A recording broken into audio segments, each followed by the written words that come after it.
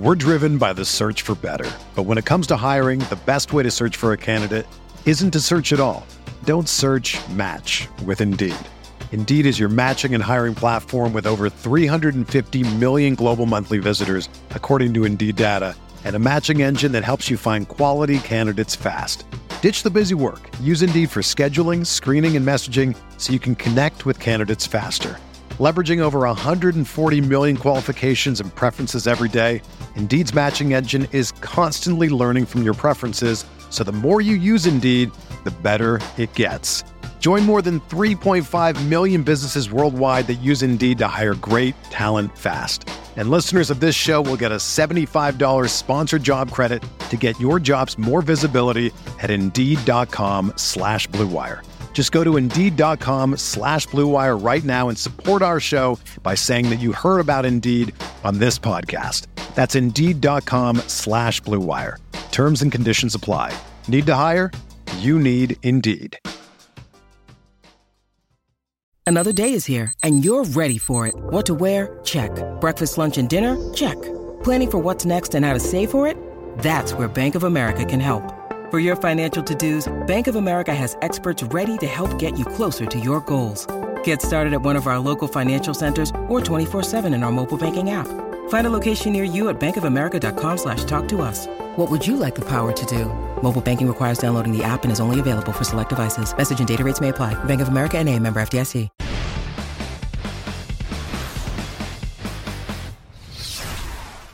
Welcome back to the Morning Grind here at Roto Grinders. This is not Stevie once again. This is Dean filling in for Stevie. Of course, Stevie is busy knocking out his NASCAR content. He'll be back on this podcast soon enough. That said, of course, not a lot of the major DFS sports going down these days.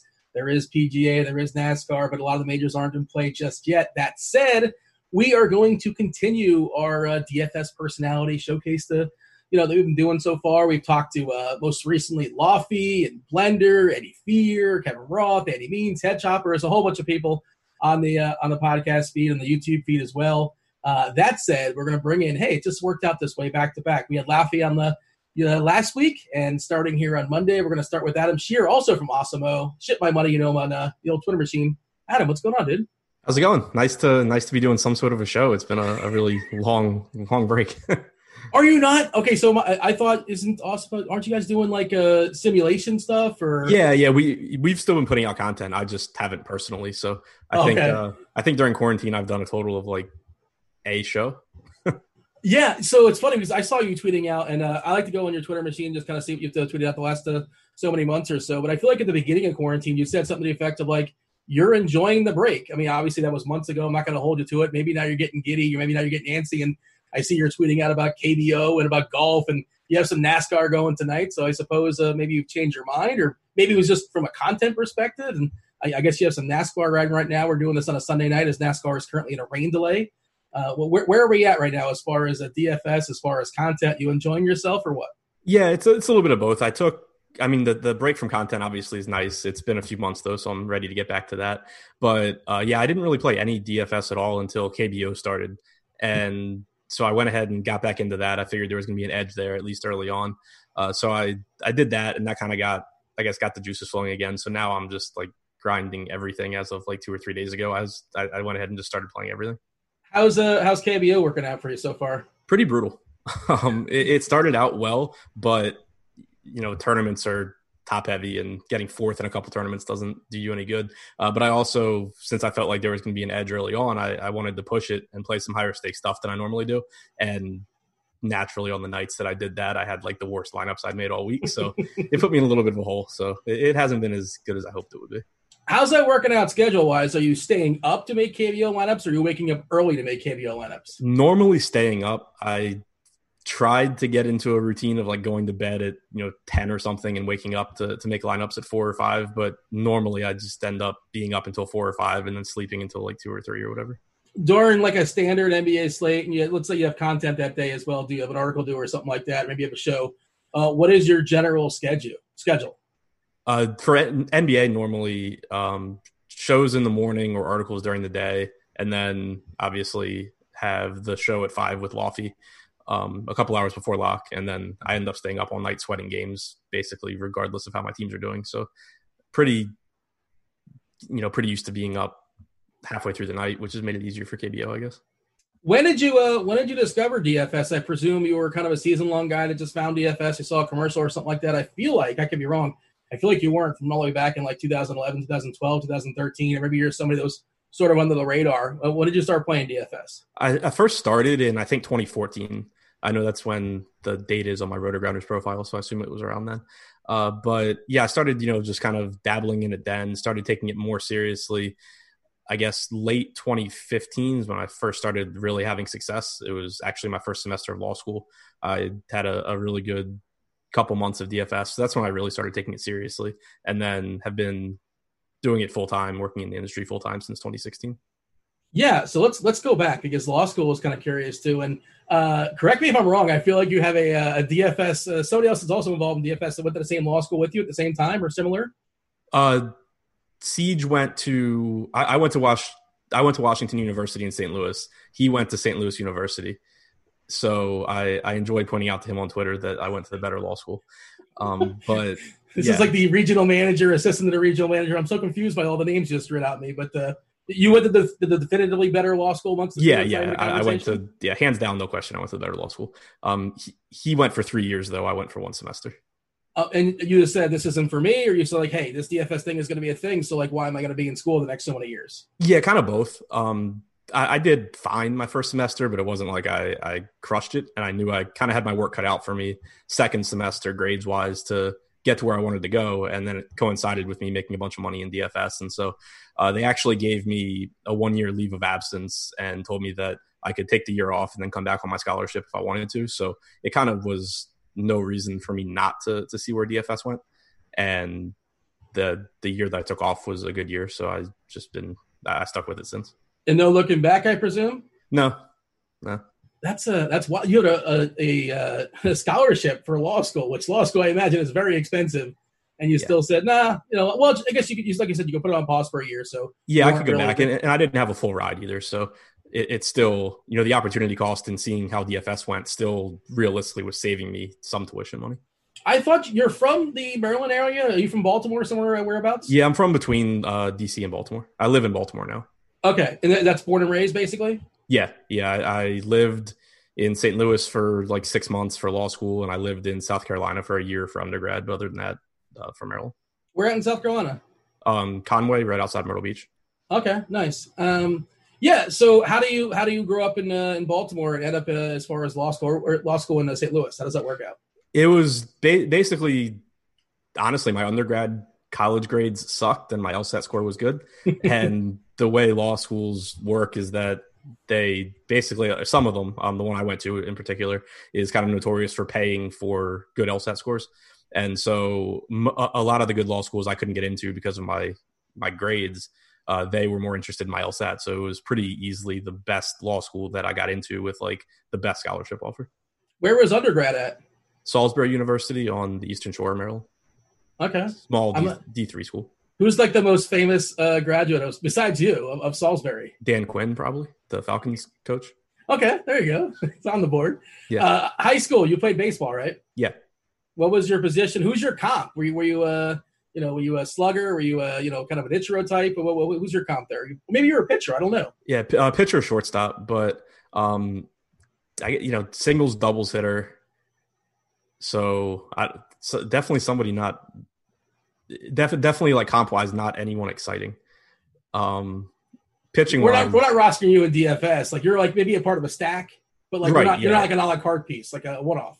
Yeah, no, I'm the guy that if he somehow ends up in your lineup, you're not really happy about it. Pitching wise, I was right-handed, but definitely comped more to lefties. Just a lot of breaking stuff.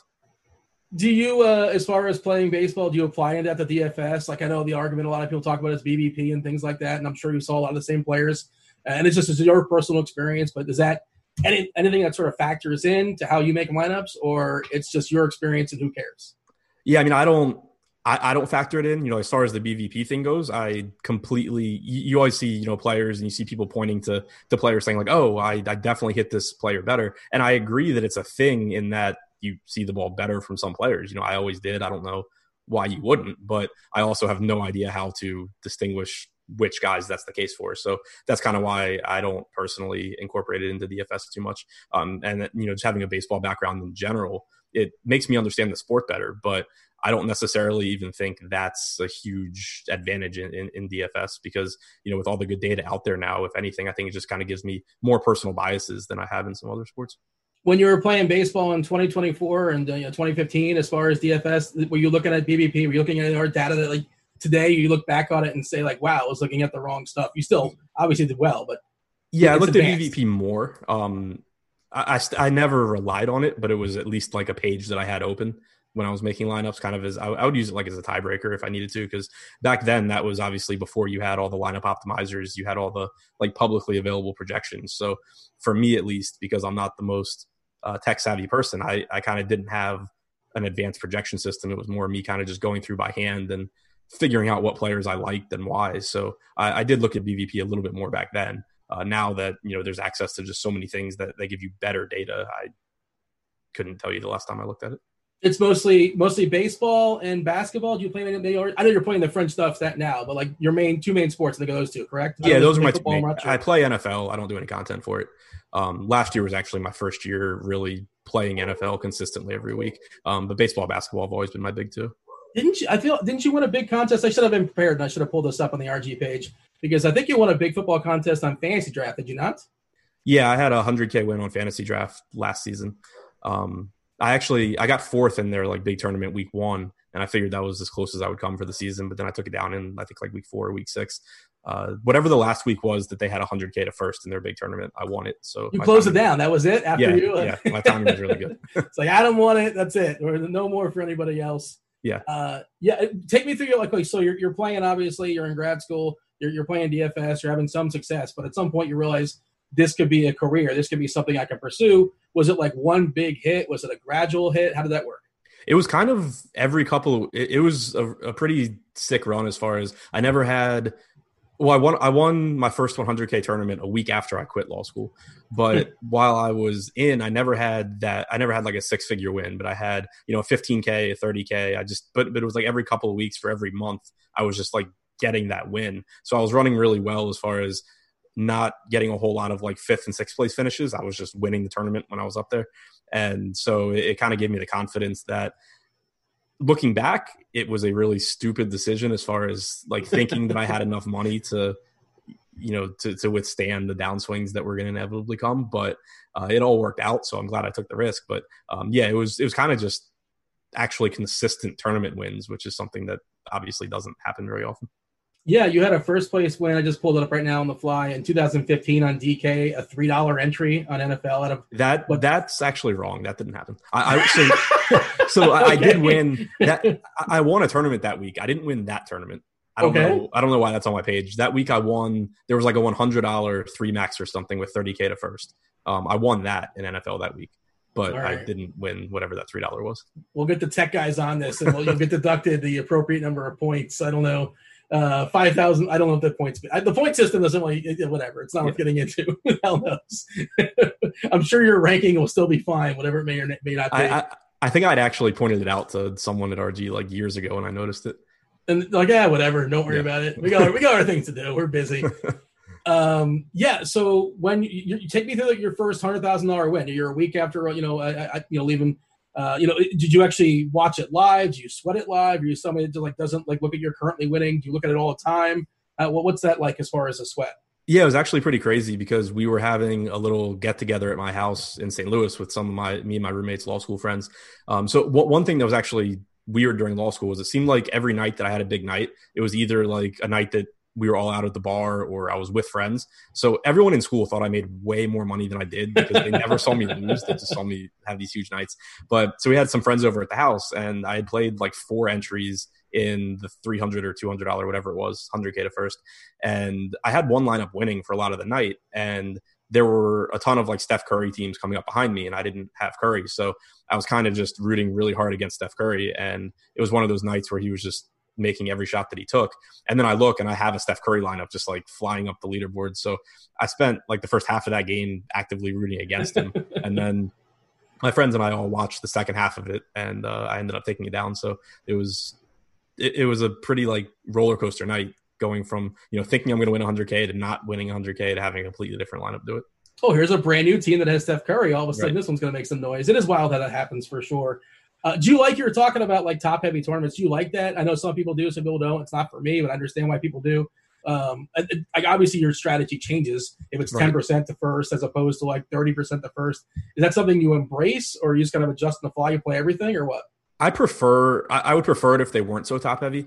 I do think that, I know for a while, I don't actually think they've been doing it really anymore. They seem to just kind of have accepted that everything's going to be 100K to first or whatever. But for a while, they were doing it where like 3 or 4 days a week it would be 100K to first, and then like 3 days a week it would be 20K to first or whatever. I hated that because like when the tournaments are so top heavy, you're going to just have really, really big downswings. And by making a few of them like 20K to first instead of 100, it really kind of, if you're someone that plays those tournaments every day with a lot of volume, if you win 20K, it's not going to really do a whole lot for you. It's not enough to like get you out of some of your downswings. So I would prefer that all the tournaments be 10% to first and then just better structures. But if they're not going to do that, I would prefer they just do everything top heavy. It's an interesting take because like obviously nobody's going to have any sympathy for you when you're winning 20K, but like you're like, well, why am I playing making my best lineups in the 20K lineups up top as opposed to the 100K? World's smallest violins playing for you, but it is kind of weird, and I understand that perspective. But it's for people that, if you're someone that's playing 150 lineups in these tournaments, you're putting a couple $1,000s in a night, and so you have I've had within the last year 2 downswings that approached $100,000. So if the night that I happen to win a tournament for 20K, it's cool and whatever, but it's not helping me out really. You tell your friends that you lost $100,000 in college, like they think you win every single night. Right. How do you deal with that? How do you deal with 100K swings? It sucks. It's actually, I'm trying now to get myself to play more of like the 3 max, smaller field, less exciting tournaments, just because the swings suck. Obviously it's really fun when you win, but it's, months of just losing and coming close and not getting there. So it's something that I personally feel like has kind of started to like take a toll on me. Doing it for as long as I've done it now, it kind of just, the swings have started to hit me more. So I'm trying to get away from it and play more 3 max stuff. But in general, I think it's just, understanding that you're going to get there and you're going to win. It's just, obviously stressful when you're losing. Is it trust the process and like saying it's variance and like just kind of going back and checking out how your lineups went down, or what sort of mistakes you may or may not have made? And obviously that's 2020 as far as looking back on the previous night, or, you like, okay, what do I need to tinker? What do I need to change? I suppose it's sort of like sports by sport and slate by slate, but I maybe you start doubting yourself, and that's not what you want to do necessarily, because I think your process has been good, but in small samples, obviously things can go awry. Yeah. It's kind of a combination of, I want to go back and see, what I did differently than some other people that I respect, or at least, where my exposures. One thing I'll do is, I'll go and I'll look and there's a few players that I think are consistently really, really good. And so I'll see at least, where my exposures were different and decide if, I think I had a good reason for that or not. So I think, it's important not to just blindly say like, oh, this person was on them and I wasn't, or vice versa, I was wrong. But, at least have a reason for what you did and see if it made sense. But I'm also probably too quick to tinker with things, especially when you're talking about how variance-filled tournaments like that are. I'm pretty quick to just say, oh, well, I haven't really liked how this has gone, so I'm going to make this small change. And I've had a couple times where I feel like I do that a few times, and then I've just gotten completely away from like what I was originally doing, and I probably shouldn't have. So that's something that I kind of battle with a lot. You won 100K for the first time. Did you buy anything extravagant? Did you celebrate? Did you buy a jersey of the player that like helped you get there? Anything exciting? A lot of losing live final entries. That's funny, because I was going to ask. Have you appeared in live finals? Is that something you chase or not so much? I don't really chase them now. I did. So when I quit law school, I had an idea that I wanted to get into the industry content wise, and my approach was to chase live finals. So in 2016, I had a Playboy baseball live final, and I had 3 entries in the DraftKings baseball live final. Since then, I think I had DraftKings basketball live final last year. But I really don't chase them that much anymore because I've gotten to where I want to be in the industry. And it kind of, to me, it was, I know people take different approaches to get into the industry, whether it's, starting their own, now Twitch stream or back then blogs or whatever. For me, the barrier to entry I kind of felt was I wanted to get my name out there through playing, and live finals was the easiest way to do it. Now that I don't really care about that, I don't chase them nearly as much. Yeah, I mean, it's a way to buy yourself some credibility. And the other thing that people don't think about, of course, obviously, it's ridiculous. We talk about top-heavy contests. It's ridiculously top-heavy. Second and third, you might get your money back or something like that. It's all about finishing first, obviously, and it's a bankroll suck, like, for sure. The other part of it is like how many people at the live finals that you're at are losing, like are net losers, because that's something other people don't talk about. Like, there's probably a certain percentage of people that are at the tournament that are still losing money. Right. Yeah. Even for me, I mean, I definitely lost money. Like the Playboy final, I did really poorly, so I lost money when you factor in all my entries into that. The baseball one that I had 3 entries to, I came out ahead because I had 3 entries and I got lucky and qualified pretty cheap. But it still wasn't like I had a huge score there. And then for the NBA one, I probably actually the NBA one I came out ahead too because I got lucky. I wasn't even chasing that one. I was going to San Francisco as a proxy. And the night before, or for the last qualifier, I was like, if I'm going to San Francisco, I may as well just try. And I max entered the $10 and won it. So I awesome. Guess I've run good on live finals, but in general, it's definitely one of those things where I think that there's some people kind of talk badly about them, and I don't totally agree because they're not something that if you played every day that you would expect to come out ahead on. But I do think there's something to be said for making or trying to make, money that's going to change your life or drastically improve your life. Being a tournament player, that's obviously something that I believe in. It's kind of been the main reason I played DFS too. So I think there is merit to that and just trying to get lucky and run good in one tournament and it alters everything. But yeah, it's definitely something that long-term, a lot of people are going to lose money in if that's what they're focusing on. Yeah, 100%. Like when I talk to people about that, I asked them, I go, what's your dream? Like, what's your intent? What do you want to do? Like, if you want to turn $20 into $1 million, play the Millionaire Maker. But for me, I don't want to play a contest that has 40% up top. Again, that's not my dream. I don't think I'm going to win. Right. I'm probably not going to win. You're probably not going to win either, but I hope you do. I wish you the best. Yeah. No, I mean, that's kind of like the whole mindset and strategy. It's something that I'm kind of dealing with myself right now because when I first started playing, it was tournaments and it was, I didn't have a lot of money. I wasn't really risking anything. It was just like, I want to create, I'd like to have, this is the fastest way for me to have like a decent amount of money. Yeah. And then now I have it. And it's like, why am I still playing these things where, I'm losing $100,000 over several months when I could completely change my approach and now treat it more like a grind and make, just make money. The grind's not sexy. That's why. Right. Exactly. So that's something that I'm kind of battling with where, I spent so many years just chasing these 100K wins and I'm kind of stepping back down and saying, why am I still doing this instead of, a different approach? You were at the roulette table. You hit, you put it all on 0 or 00. You hit it and now you're still playing. Right. Exactly. When there's a game, next table over that isn't really very much fun, but you're going to make money more consistently. Exactly. So I was at one of the Playboy Mansion tournaments as well. I was as a guest. I didn't qualify. It was for basketball. You were there for baseball, it sounds like. Yeah, I was there for baseball. What do you remember? What's your takeaways from the Playboy Mansion? Definitely one of those things where I wish I'd gotten the opportunity to do it again because you're there and the time just flies. And I think, at least for me, and I'm sure it's the case for a lot of people the first time they go, it's just such a surreal experience that you don't really take it all in. Then you factor in, that you're drinking all day and all that, which, doesn't help with taking, taking everything in and all that. So it was one of those things where it felt like I got there and, 10 minutes later I left, even though I was there for 6 hours. Yeah. So looking back, it's definitely like, oh man, I wish I had kind of just taken it in and appreciated it a little bit more, I guess. But yeah. It was definitely still really, really fun. And that's the other part of it. We talked about, like, what do you want? Like, chasing dreams. Like, in what other world can you, like, go to the Playboy Mansion? Right. Like, for $10 or $20 or $50, whatever it is. Like, that's great if that's what you want. Did you go in the grotto or not?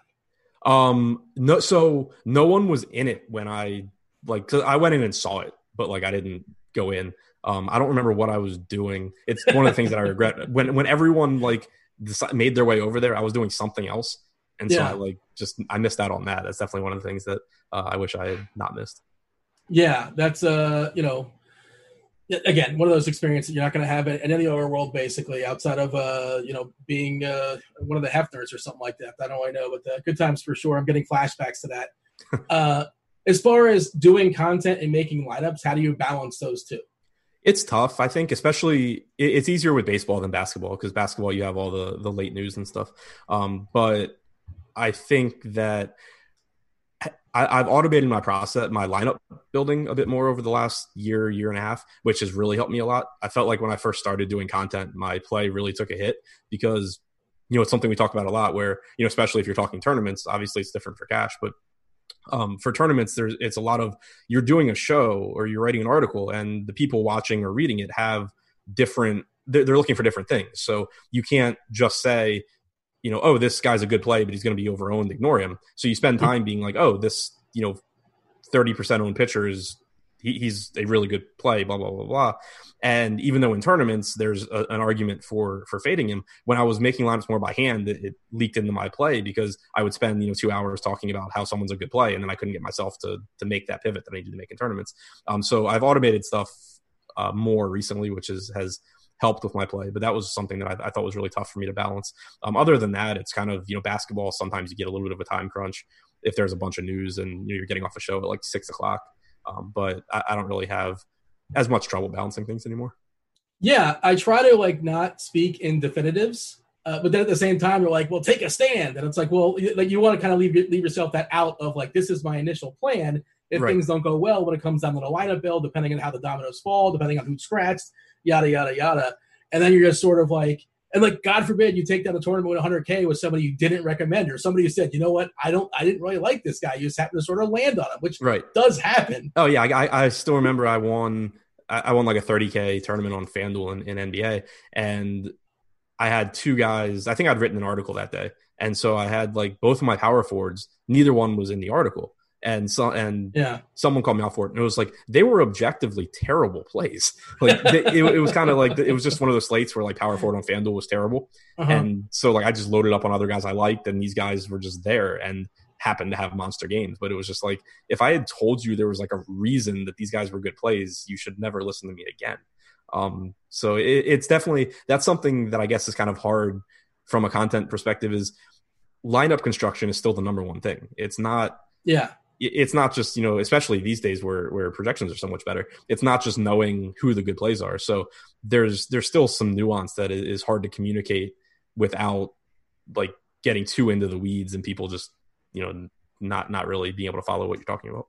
It's always interesting though. And it's people are thinking well, I know what you're doing. You're telling us to play one thing and you're doing the other thing. I mean, as if you don't move. I mean, you're good, but you don't move the needle that much. Right. As big as my ego is, I don't think I move the needle. I don't think you're really, maybe decimal points or something like that. But and if that's what you're doing, eventually people would catch on. You can't stick around as long as you've stuck around. So you'd eventually be called out on that as well too. And it's that whole conversation of skin in the game. Well, wait a second. He's holding back his best plays because he's playing himself. And then somebody else says, well, I want them having skin in the game. And it's a sort of well, I want them to have a bunch of money in there because then I know they're into it, or I want them to have no money into it. But then it's well, if they're not committed, they have no money behind their plays, and you're going to hear both sides of that, I'm sure. Yeah, it's ideally people want you to get rich from DFS, stop playing DFS, and then teach DFS, which I don't think anyone that makes a lot of money at DFS actually is going to stop. So, it's definitely an interesting conversation. It's one thing that from really the time I got in, I wanted to do my best to be transparent, in how I'm doing. Obviously I'm not posting my wins and losses by month or anything because I don't think that's necessary. But I didn't want to be one of those guys where it's just you only hear about it when I win, and I'm going to let you assume that I'm winning every day, and then I'm just telling you when I win huge. I think that's something that is important. When you were in a bad swing, when you lost $100,000, I'm just going to assume you were just as good an analyst at the time as opposed to when you're winning winning $100,000, right? Your game, you're still good at analyzing stuff. It just didn't, you didn't get the perfect lineup that day. Yeah, that's kind of how. That's what I think the interesting thing is. If I'm someone consuming content, would I prefer it to be from someone that I know has a track record of winning? Yeah, absolutely. But there's also exceptions to where you just need to look at the analysis. If the analysis is good, if what they're saying makes sense, there's multiple reasons people may not play a ton of money. Not everyone comes from a poker background and came in with, a huge bankroll. There's people that, have other expenses and stuff. So there's always, just because someone's not playing a lot of money doesn't mean you should throw away all of their advice. It's, looking at their advice. And, kind of on the flip side for that, I obviously think that I'm a good analyst. I think I'm good at what I do. I will admit that I probably, as I've started to spend more time on max entering stuff, I'm probably not quite as good an analyst as far as finding like one good tournament pivot, for example, as I used to be, because I just have a different process now. So I think that that's another thing too, where, if you can find an analyst that is able to communicate different things, especially I guess is where Slack chats become useful too, because you can ask more specific questions. But so I think that there's a lot of nuance to that conversation about, having skin in the game.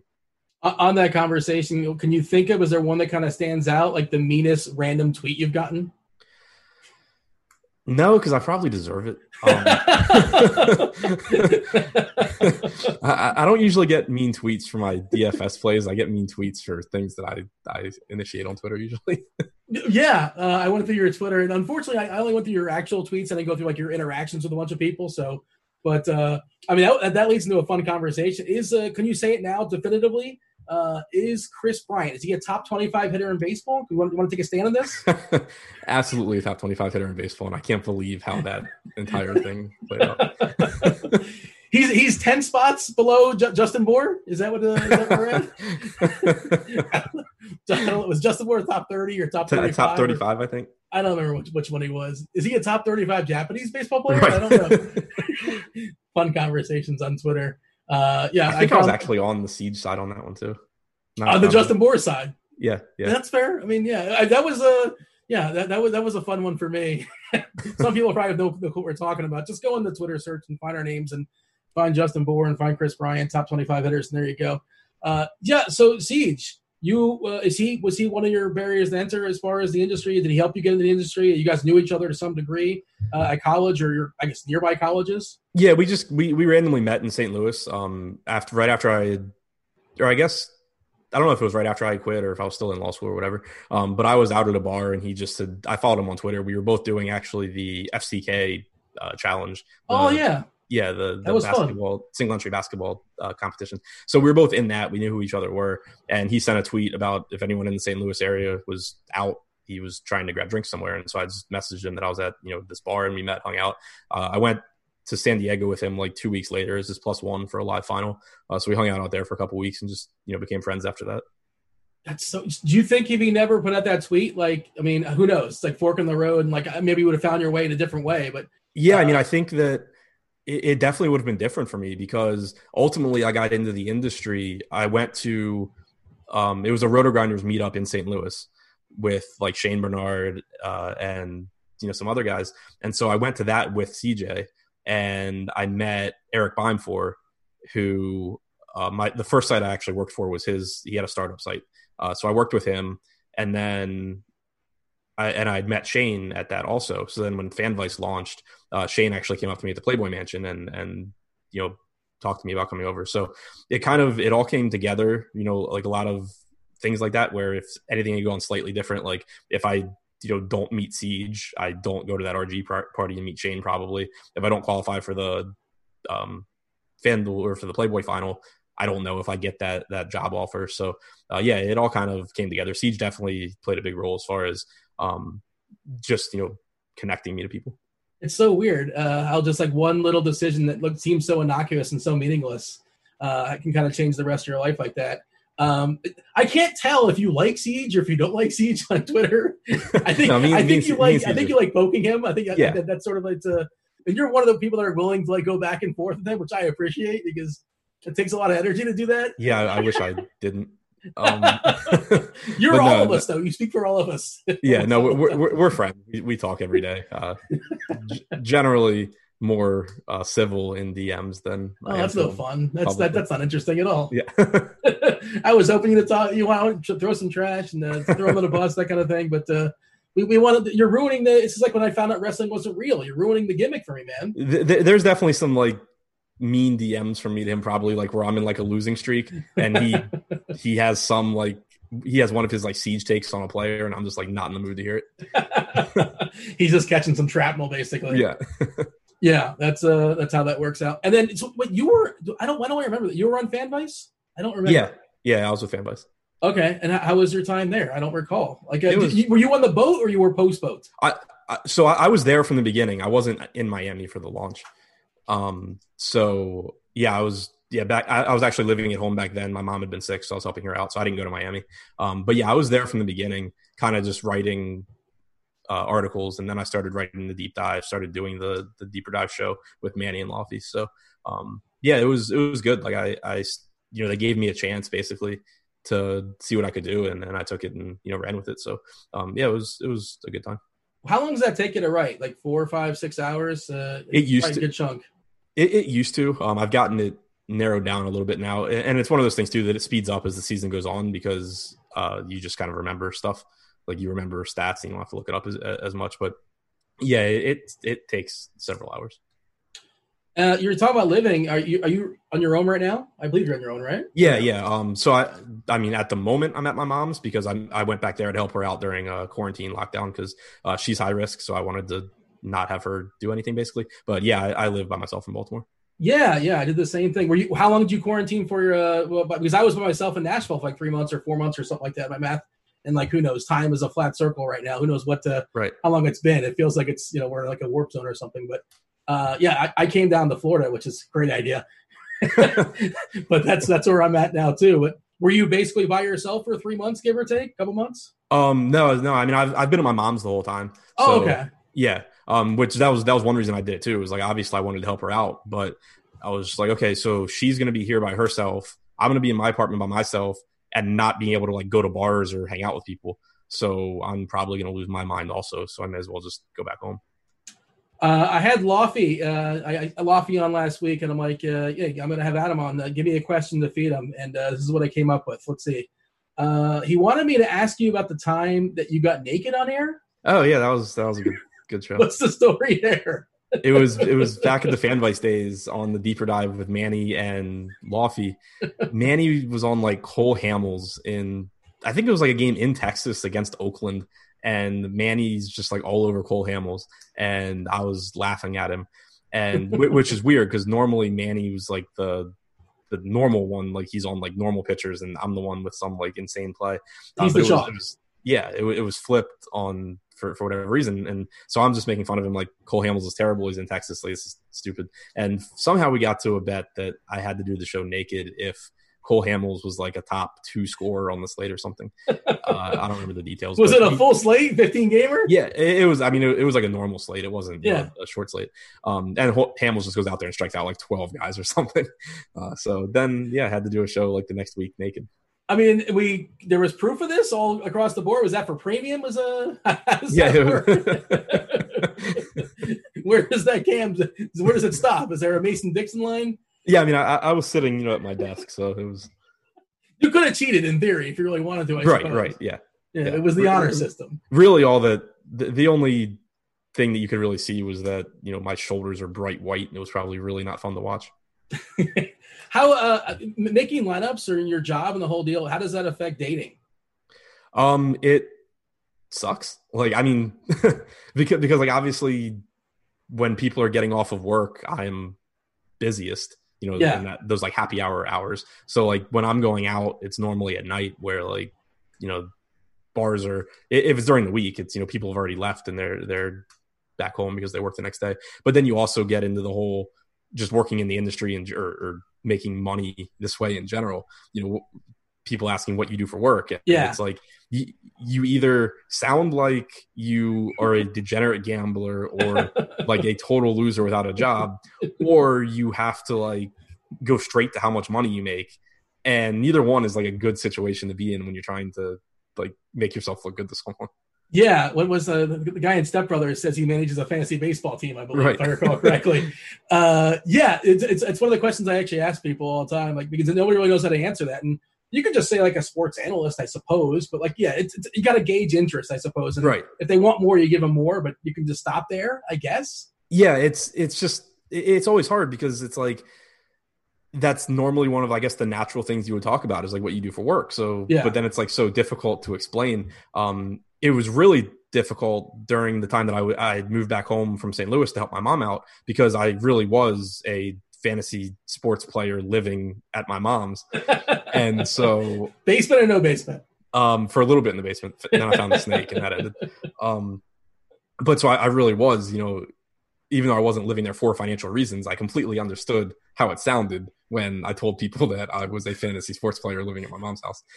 So now it's at least a little bit easier living in Baltimore. But talk to me about your teams. Baltimore, the Orioles, terrible. Yep. Is there any hope here for the Orioles, or what do we have? The farm system should be good. I mean, obviously they don't have a good track record of actually turning it into talent, but different system coming over from Houston. So hopefully that gets a little bit better. I appreciate the fact that they're not taking half steps anymore. Like I feel like my entire from the time, like from 97 when they were good, for like the rest of my childhood and teenage years, it was like they were just like signing random 35-year-old guys to make them not the worst team in the league, but also not any good.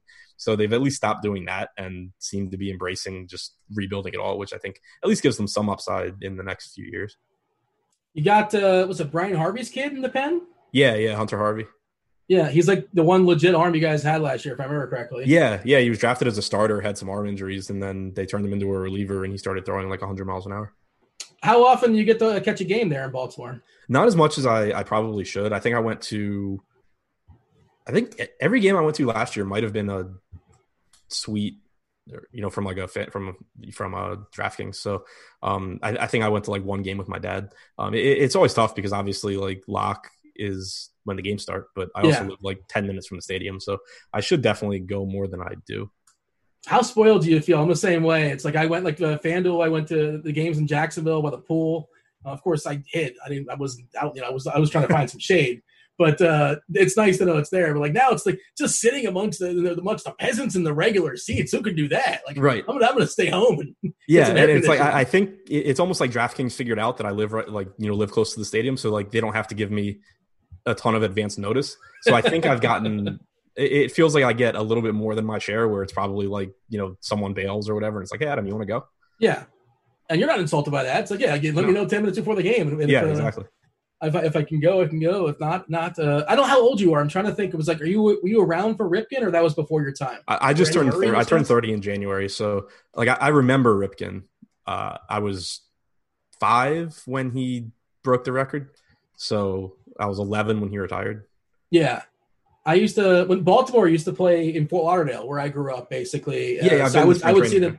Okay, yeah, that's a terrible facility. They've since moved on. I can't remember where they're at now. They're in Sarasota now. Okay, yeah, and I used to see Cal Ripken would just go up and down the road signing all day long, man. Just seemed like the nicest guy in the world, and just I can't imagine that's his life, but he just sort of embraced it, and it's just like always. Everybody got Cal Ripken's autograph back then because I remember. I didn't get it there because I have been to spring training there because I had family that lived in Coral Springs. So, but the Orioles played the Bay Sox in Bowie, which is where I'm from, in like an exhibition game. And I remember, just it being packed with people just to get autographs, and Ripken was just going up and down, just like signing for everybody. So, I got it then, but you're right. It's anyone that wanted it got his autograph. Yeah, seemed like the nicest guy. Obviously, that's not. I mean, a lot of players just, and of course, they have their own time or whatever. Like you can't expect them to sit there and just work the lines up and back. But I always thought that was just one thing I remember as a kid, like seeing Cal Ripken just signs for everybody. Good dude. So how about your favorite moment at the park? It doesn't have to be baseball, any sport. Any like favorite at the game, like coolest thing you've ever seen, participated in? So I mean, throwing out the first pitch at the Orioles game was definitely like the coolest experience for me. I don't know, as far as. Did you dick around and like throw like a knuckleball or like a curveball or what's the repertoire? I was nervous. Yeah. You throw a strike? Yeah. Popped the glove through a strike. It made me more nervous too because like in my head, from what I'd seen from some of the videos from other people that have thrown them out, they threw from the mound. So I'm prepared and whatever. And then they told me to throw from in front of the mound, and that didn't make it better because then. Like I was already nervous about bouncing it or whatever, but now it's like the shorter throw makes it look even worse if I bounce it. And so, I was nervous. I was just glad to get the ball there in the air. I was at I had actually through my sister's work, we were sitting front row for the Alex Smith leg injury a couple years ago. I guess that's probably the most notable thing that's happened at a game that I was at. Yeah, I mean that's. I'm assuming you still don't catch that kind of thing live, but No, I had no idea. I mean, you saw obviously that he was hurt. Yeah, but you didn't really see what happened. And then I'm getting texts from my friends like, "Oh my god, that's the worst thing I've ever seen." Yeah. So who did you throw the ball to? Like Wieters or something? I'm trying to think. It was like a backup catcher. Shawn Armstrong, reliever. Okay, yeah, it's like how does he get the job of being the catcher? How does that work? Armstrong, you're up today. Man, you got some terrible teams in Washington. I'm just kind of doing it. Like you have Baltimore. Of course, the Wizards are a disaster. You're talking about oh man, the football team's terrible. You got Ovechkin. He's good, right? Yeah, I mean that's the Capitals are excluding the Redskins when I was 2. The Capitals are the only team that I like that's actually won a championship in my lifetime. And they're clearly my 4th sport. But it's you won $100K playing hockey. I'm told you're a hockey expert. Is that not true? Yeah. I won the biggest hockey tournament of the year. Is that true? It probably was the biggest one of the year. Yeah. I don't think it was like $50K to first. I don't think that they do those very often. It was like the last day of NBA All-Star break. But yeah, no, I really get screwed on the teams too because I stuck with the teams I grew up on. So I kept the Orioles over the Nationals and I kept the Redskins over the Ravens. So it's not fun being a sports fan here. Yeah, and I appreciate you not jumping back and forth because I'm sure some people jump ship. They say, "All right, that's it. I'm done. I'm going to go to the team that's not too far away." And wasn't there a time where they kind of they didn't want the Nationals? Was it a Baltimore that was protesting the Nationals being in the area that's saying they're too close, they're going to steal some fans away? Yeah, Peter Angelos was pretty heavily pretty adamant about the Nats not coming. So I really didn't. I hated the Nats when they first came because so many of my friends just jumped to the Nats, and especially when the Nats were good a few years later. So I really didn't like them. Now I've kind of come around to where, they're whatever. I think DraftKings gave me tickets to every round of the playoffs last year. Oh, nice. I got to go down on the field for BP during the World Series. So that kind of made me not a Nats fan, but at least root for the Nats. But yeah, there's definitely kind of some animosity there. It's a nice stadium. Camden, by the way, has held up really well. At least the last time I was there. Amongst all, what is it, from 1990? 1992, I think it opened. Yeah, it still looks great. Yeah. 30 years. Whenever I realize how old it is, I'm always surprised. But yeah, they've done a good job, kind of updating it. They put, I don't know how long ago you went, but they put a bar in center field now, up above the batter's eye. Yeah, I was there maybe 8-10 years ago. So okay. I don't think I think they didn't have it. They didn't have it then, but now they have a standing room area up there, but it's a bar with a bunch of TVs and stuff. So it kind of it's similar to what the Nats have in center field, I guess. They got Boog Powell still in the right field. Is that still out on Utah Street. There you go. Do you have a hot crab cake steak? I like all crab cakes pretty much. It's one of those foods where if they're not good crab cakes, I'm still happy. But if they are good crab cakes, the best crab cakes I've had was actually in one of the suites at the Orioles game. No idea where they came from. I have an idea. It probably came from a place that's really well known in Baltimore for their crab cakes that I still haven't gone to. But it was easily the best crab cake I've ever had. I just don't know where it came from. I just remember walking to the game in Baltimore and there was people outside selling crab cakes. And I was like, this is different. Yeah. I mean, I understand that that's a thing, but you guys totally lived up to that stereotype. It's nowhere else that I'm aware of sells crab cake. Random people sell bottles of water, things like that. Here's a crab cake. Okay. Yeah. Do you trust that crab cake? Right. It's definitely a Maryland thing too. And you'll hear it if people if you're at a bar or a restaurant and people will be how are your crab cakes? The answer is normally well, if you're from out of town, our crab cakes are good. Uh-huh. If you're not from out of town, go to this other place. You'll like them better. The Wizards, Bradley Beal, is he going to be there in 2 years, or is he going to be a Laker or a Clipper or something? I think he'll be there. I mean, I'm not good on cap stuff. Yeah. But it seems like he wants to be. He wants them, I think, to put him in a position to win, obviously.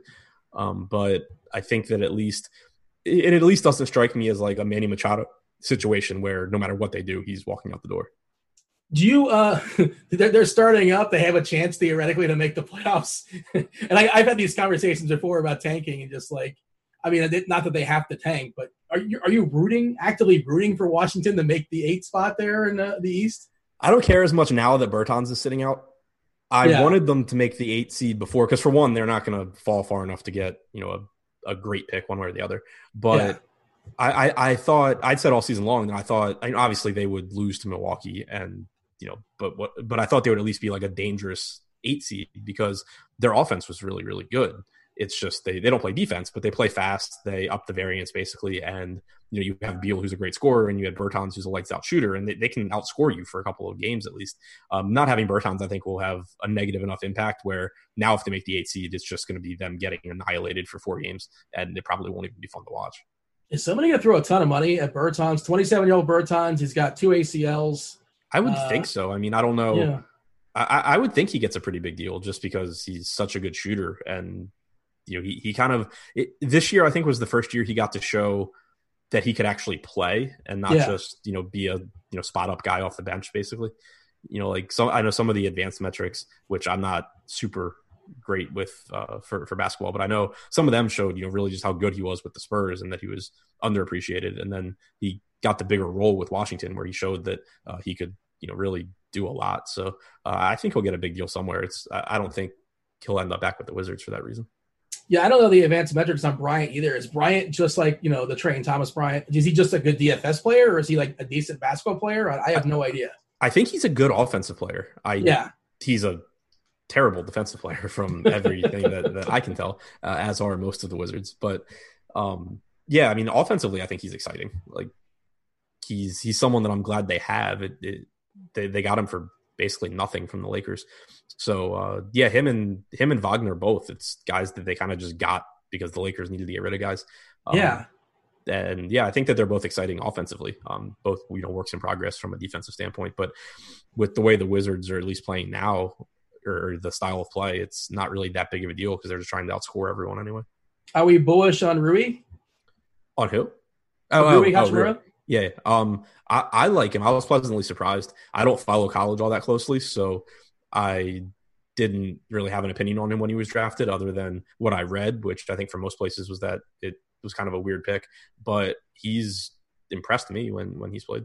Yeah, I know nothing about college basketball. I can't name 5 college basketball players. Yeah, whenever the draft comes, it's just like I knew Zion, I knew John Morant. I actually got made fun of on Twitter because there was, when Zion was at Duke, there was like a highlight where he just had a ridiculous block of someone's 3-pointer, and it wasn't like it was a close up. I couldn't even tell what teams were playing, but I just tweeted and was like, "Who is this?" And it was Zion, and so then I just got so much stuff like. That was one of the you asked earlier about like the meanest things people have said. Nobody I don't think was really mean, but that was one of the more like, normally I don't really care what people say to me on Twitter, but that was one of the more annoying times because there were people actually like coming at me like, your job's to talk about the NBA and you didn't know this was Zion. It's just like, yeah, this guy plays for Duke and it's daily fantasy sports. He's not playing DFS today. Like I'll know about it that day, the day he's playing. Exactly. Like I'll know who Zion is when Zion is playing in the NBA. That's all that matters. Who wins the title this year? I had a bet actually with Big T on the Clippers over the Lakers, and assuming that whoever wins the West would win. But there's like so much more variance now because like if someone gets sick, it changes everything. Sure. But I still think it's the Clippers or the Bucks. I'm not as high on the Lakers as some others are. Yeah, I was looking at the DK Sportsbook on the odds, and the Lakers were like plus 240, and the Clippers were like plus 330, and I'm like, I see them basically as the same. Yeah, maybe I'm wrong on that, but that's what it sounds like you're at too. Yeah, I think one of the things I liked about the Clippers was how deep they are. Obviously, the counter argument is that in the playoffs, everyone just plays 42 minutes or whatever, so it doesn't matter as much. Losing Bradley, I think, has a negative impact. But J.R. Smith, they got J.R. Smith back. Is that officially happening? That's what I was reading about. I actually did see that. Now that you mentioned it, I'd forgotten. Get excited. Yeah. And Noah signed today. Noah signed for the Clippers. So go ahead, continue. But no, I mean, I really, really like the Clippers. Like I think that they're just such a good team defensively and offensively. So I give them the edge over the Lakers. And then obviously I'm a huge Giannis fan. But I was told he can't shoot. Is that not a problem? I don't think it's too much of a problem. But it's funny that I like that. That's one of those arguments where I find it funny that I'm on the side that I'm on because I'm very, very, very biased towards shooters. But I think Giannis is just like amazing. Like I'm willing to overlook it for him. But normally I'm on the side of like, if you can't shoot, you're terrible. And he's still like, I don't know, like 29% from three, give or take. It's not the worst. Yeah, like, he's not. He airballs. Well, and the thing is, like, it's really bad when you consider how wide open those shots normally are. Yeah. It's not like he's 29% on contested threes. But like Jokic is like 33, 34. This is off the dome, right. like more or less. And like nobody looks at Jokic and say that guy's terrible at threes. Right. But you're right. As far as contested and uncontested matters too. Right. Yeah. I mean, I feel like he's not a good shooter, but you get, especially if it's people that are looking for a reason for why he's not very good, you get the optics of like the Christmas Day game against Philly where they just put four guys in the paint, like behind the free throw line, and Giannis just like misses 3 straight 3-pointers. But obviously, would he be better if he could shoot? Like, yeah, he would be absolutely unstoppable, but he's such a good passer, and obviously he's phenomenal in the paint. So I still just don't understand how people don't think he's amazing. It is the weirdest thing. He's just absolutely incredible. And like, yeah, I get he's on a great jump shot. He still might kind of sort of get there to some degree or get good enough. Yeah. But it's just odd how people just hate him for that. Some of your favorites, favorite athlete growing up, favorite athlete today? Favorite athlete growing up, I guess like to some extent was Ripken, but that was more from like, I guess it's Cal Ripken. So like, obviously he was, kind of godlike. But Griffey was probably my favorite baseball player. Now, Trout obviously just kind of in awe.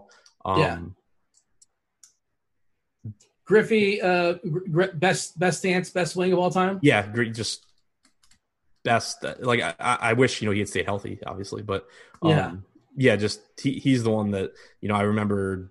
I was never a Mariners fan, but I was a Griffey fan, and it's like he's the first one where if you like mention his name or show me a highlight of him, like all the nostalgia comes back from being a kid, because like I just loved watching Griffey so much.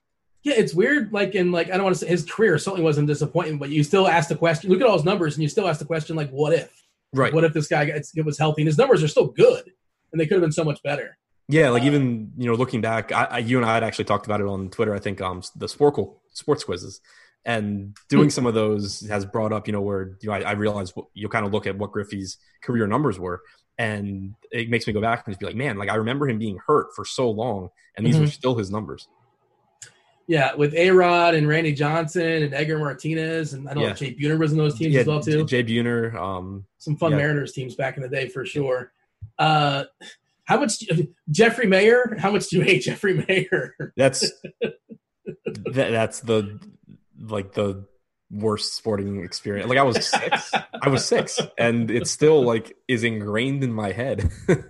It's so funny you say that, because I was going to ask you how old do you think Jeffrey Mayer is, and because he's 36. You just did the math, right? Yeah, he's 6 years older than I was. And Jeffrey Mayer, of course, is the guy that stole the homer, and Jeter got a home run in air quotes if you're not seeing me. With game 1 against the Yankees, Tarasco went nuts in the outfield, and I guess it's all said and done for Baltimore against the Yankees. Yeah, and and obviously I didn't really appreciate it at the time, but like the Orioles, I guess, were like supposed to go further that year than they did. Looking back through the lens of how bad the Orioles were most of my life, I'd always kind of viewed it as like, oh, the Orioles were actually in the playoffs, but like they were actually supposed to do well. And so yeah, it kind of ended it for them. It jump-started Jeter's, legacy, I guess. As the greatest baseball player of all time. Yeah. Bonds, Hall of Famer? Yeah, absolutely. I saw you tweeting about, I guess you're watching the McGuire-Sosa documentary, the 30 for 30. Those guys are Hall of Famers for you as well. I can't remember your exact tweet, but I had it in front of me somewhere. And yeah, anybody who believes they should not be in the Hall of Fame, you call them boomers, basically. Yeah, I don't think there's any question that they should be. I understand that they use steroids or whatever, but like the entire era did. And, some people didn't, but in my opinion, at least, you're judged by how you did against players of your era. And those guys were clearly the best. Then when you look at it from the broader standpoint of what it did for the game, baseball, obviously from this point forward, we'll see how it's affected, but up to this point from, the mid 90s to now, baseball isn't where it was nearly as quickly. If you don't have that, you don't have those guys doing that. So, I think that it's just not, to me, not as big a deal as it is for a lot of people. And I think that it's also one of those things where it doesn't make you like it makes you better as far as, power and everything goes. But it's not like these guys would have been bad baseball players if they weren't taking steroids. Like Barry Bonds would have been a different kind of player. He wouldn't have hit 73 home runs, but they were still great players, and that's kind of just what it was at the time. So I don't really get the argument at all for them not being in the Hall of Fame. Yeah, every once in a while I go on like baseball, any of the baseball sites and just kind of Fangraphs and just look at Bonds' year in like 2001, 2002. Yeah, absolutely insane, just completely ridiculous. The numbers, it's just off the charts. And that's one of those, like, I was 11, so I didn't appreciate park factors yet. But yes, he was doing that in Oracle. That's the other part of it, is that, like, one could argue, I think, if you're going to say steroids gave him this unfair advantage, you could say it balanced out the fact that he plays his home games in San Francisco. Right, yeah. You could probably make that argument if you want to. And also, like you said, the pitcher's on steroids. If they're both on steroids, does that make it fair? Right. To me, if you're going to argue that guys shouldn't be in the Hall of Fame because of steroids, the only way that really would be an argument is if, like, the Hall of Fame was just chosen by, like, all players who had ever played being on the ballot, and you can only vote for, like, 15 or whatever. Yeah. Like, then you can make an argument where it's like, okay, well, this guy was on steroids and this guy in 1980 or whatever, like Mike Schmidt wasn't, whatever. But, like, they don't have any impact on each other. Those guys are already in. Why wouldn't the guys who were the best when they were all taking steroids be in the Hall of Fame? Yeah, it is a weird thing. And I feel like that's going to happen. Like, eventually they're going to get in at some point. I think people are going to be more and more open to that. And hand-eye coordination is not a steroid thing. Either have it or you don't. Right. Yeah, it's kind of an odd thing. And, I know also it doesn't help that, like, Bonds isn't considered to be a likable guy for whatever reason. McGuire's just kind of boring, I guess. Sosa seemed kind of fun. And yeah, I eventually think all those guys are going to be let in. And, of course, there's a lot of bad dudes in the Hall of Fame, too. Right. It's really weird to me that, like, that is the, like, moral thing. Like, that's the worst thing anyone could do in people's opinions. It's really weird. I don't think you're much of a TV or movie guy. Do you have a favorite movie of all time? Something kind of jumps out for you? Favorite movie is Good Will Hunting. Excellent. Good choice. But yeah, not a big movie guy. Just never really got into them as a kid. And I don't know, I'm weird too, because, like, now I struggle with movies, like, from an attention span standpoint. I just have trouble sitting there for 2 hours watching. But at the same time, I can watch a TV show on Netflix, started at noon and then it's midnight and I'm still watching it. Like, so keep asking you still watching? Yes, I've got nothing else to do. What do you want from me? Right. But it's like, I need that, like, reset at 30 minutes or 45 minutes, however long the episode is. It's like, I need that reset to, like, start over. Whereas with a movie, I just, like, zone out. It's interesting you say Good Will Hunting, because I was thinking Rounders kind of sort of mimics your life to some degree. Yeah. Rounders is another one of my favorite movies. Ed Norton in general, I really like. Not that I've seen a lot of Ed Norton movies, obviously, but all Ed Norton movies that I have seen, I really liked him. Yeah, he's always solid. Fight Club, I'm sure you've seen. Have not, actually. Oh God, we have to. Yeah. That's one of the ones where it's just like, I never saw it, and now it's almost more fun for me not to see it than to see it. I'm going to send you an angry tweet about not seeing Fight Club. Well, what show are you watching from noon to midnight on Netflix? So right now I'm not even watching anything, like, particularly good. Kind of took a break from those. I'm watching, like, Chuck from 2007 or whatever, which I really liked Psych, and Chuck kind of reminds me of Psych. Okay. But yeah, it's just kind of been one of those where, like, it's entertaining enough and I don't really have to follow it that closely because the storyline is not really that good. So yeah, I've been watching that, but I'm also rewatching The Wire because I watched that for the first time within the last, like, 9 or 10 months. But since I've been home, I got my mom to start watching it. So we've been watching that. So I'm kind of watching Chuck on my own and then rewatching The Wire. Your mom's like, she draws the line at Chuck. Like, I'm not watching Chuck with you. It's not happening. That was like an NBC show that had it was 4 years or something. It was NBC. It was on for like 5 years. He's like, he works at, like, a supermarket and ends up becoming a spy because, like, someone sends him a file that basically, like, he opens his email and he just learns all this stuff basically. And I saw you tweeting about it, and I was like, Chuck. I'm like, I was fairly certain. I'm like, is that the TV show? And I guess that's what it is. And you tweet a lot about Ray Donovan. Are you still watching that, or are you done? No, finished that. That was good enough. It was another one of the shows where, like, I didn't think it was a great show. Like, obviously, it's not. I didn't feel the same watching it as I did when, like, I watched The Wire or The Sopranos or something. But it was entertaining enough. I enjoyed watching it. If I was kind of half paying attention, like, it didn't matter all that much. Usually when I commit to a show, I say I'm going to watch this show. I'm like one season in, and I like it. I'm like pot committed forever. I'm going to watch you from beginning to end. That's that. That's kind of where I'm at with Chuck right now. Well, the rare exception for me, Ray Donovan, I said, that's it. I'm out. I tapped out at like season 4 or season 5. Yeah. I'm not sure if you've seen Dexter, but like I would have been fine tapping out. Yeah, it's a great show, but like after the John Lithgow season, it just kind of like, progressively gets, we get to the lumberjack scene at some point. Spoilers out there, but I mean, did you like the last few seasons? They're watchable, but like it's obviously I mean they're watchable. I'm really bad too about remembering shows like after I've watched them. So I think I don't really remember details from the last 4 seasons of Dexter, but I guess that kind of speaks to the fact that I remember season 4 very, very well. Yeah. And then everything after that, I kind of just don't. I'd gotten I don't remember if she was my girlfriend at the time or ex-girlfriend, but I gotten her to watch it. And I was basically just like, you have to watch the first 4 seasons. After that, if you don't want to, I don't care. Yeah. It's so funny how people are with everybody's telling you what you have to watch. And it's like, there's so many options out there. Yeah. You got to watch this. You got to watch that. I have a whole list of things. And like, I still can't get to everything. You said you're rewatching The Wire. Is there places you recognize from, growing up? Not from growing up, but from living there now. There's actually the strip club that they use as a front in the first couple of seasons, Orlando's, is a block and a half from my apartment on my street. Yeah. And where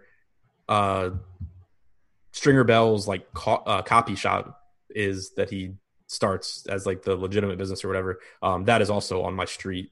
There's a scene where they walk out and like look to the right, and it's very obvious that it's my street. That's pretty cool. So you took a shot. I'm going to say take a shot, but you basically said in a tweet implying that you don't like Skylar White from Breaking Bad. Everybody why does everybody hate Skylar? She's generally right. Like she generally has a good point, but why do we all hate her?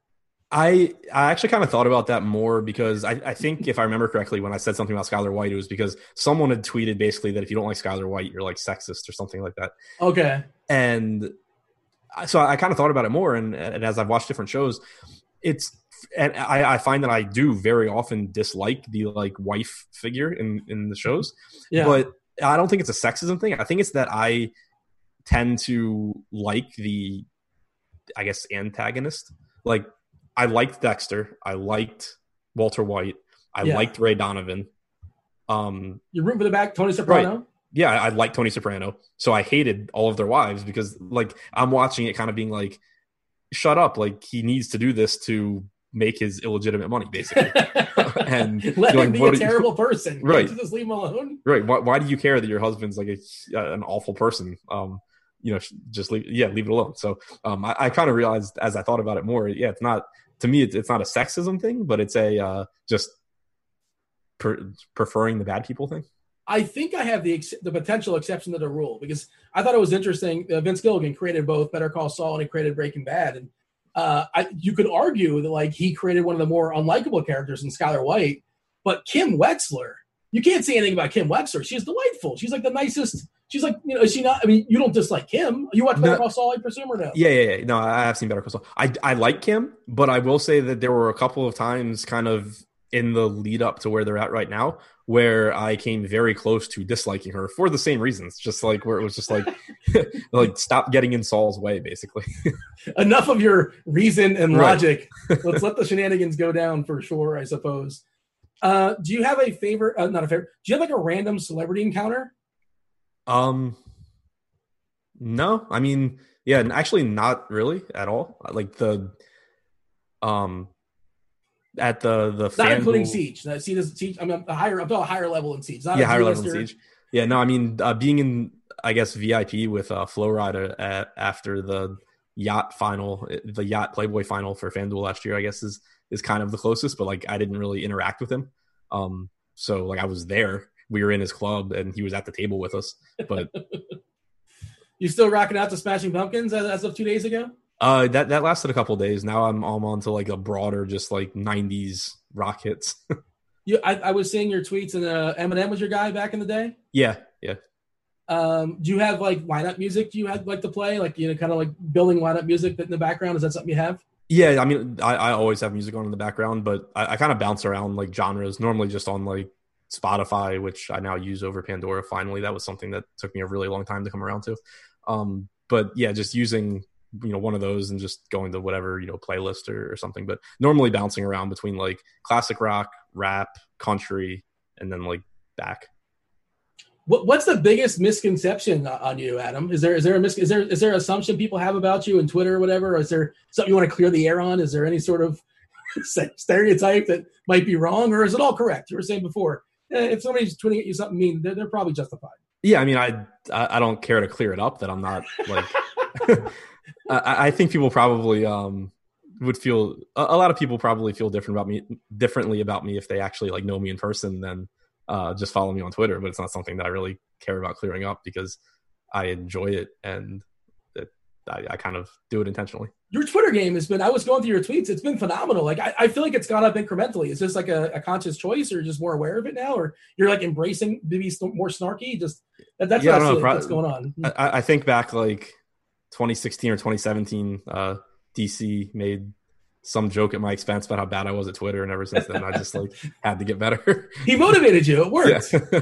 I need DC to yell at me about my Twitter game because mine's been slacking for sure. Wow, that's I've kept you long enough. Kept you about an hour and 15 minutes or so, give or take. I appreciate your time. Anything else you want to say, feel free to throw it out there. But otherwise, tell the people where they can find you on Twitter, where they can find you on the interwebs, and all that good stuff. Yeah, thanks for having me on. It was a good time. But yeah, you can find me on Twitter at ShipMyMoneyDFS and doing DFS content at Awesemo.com for NBA and MLB. That was Adam Scheer, a.k.a. Ship My Money on Twitter. I was Dean. This was The Morning Grind. Thanks for listening. We're out of here. Holler.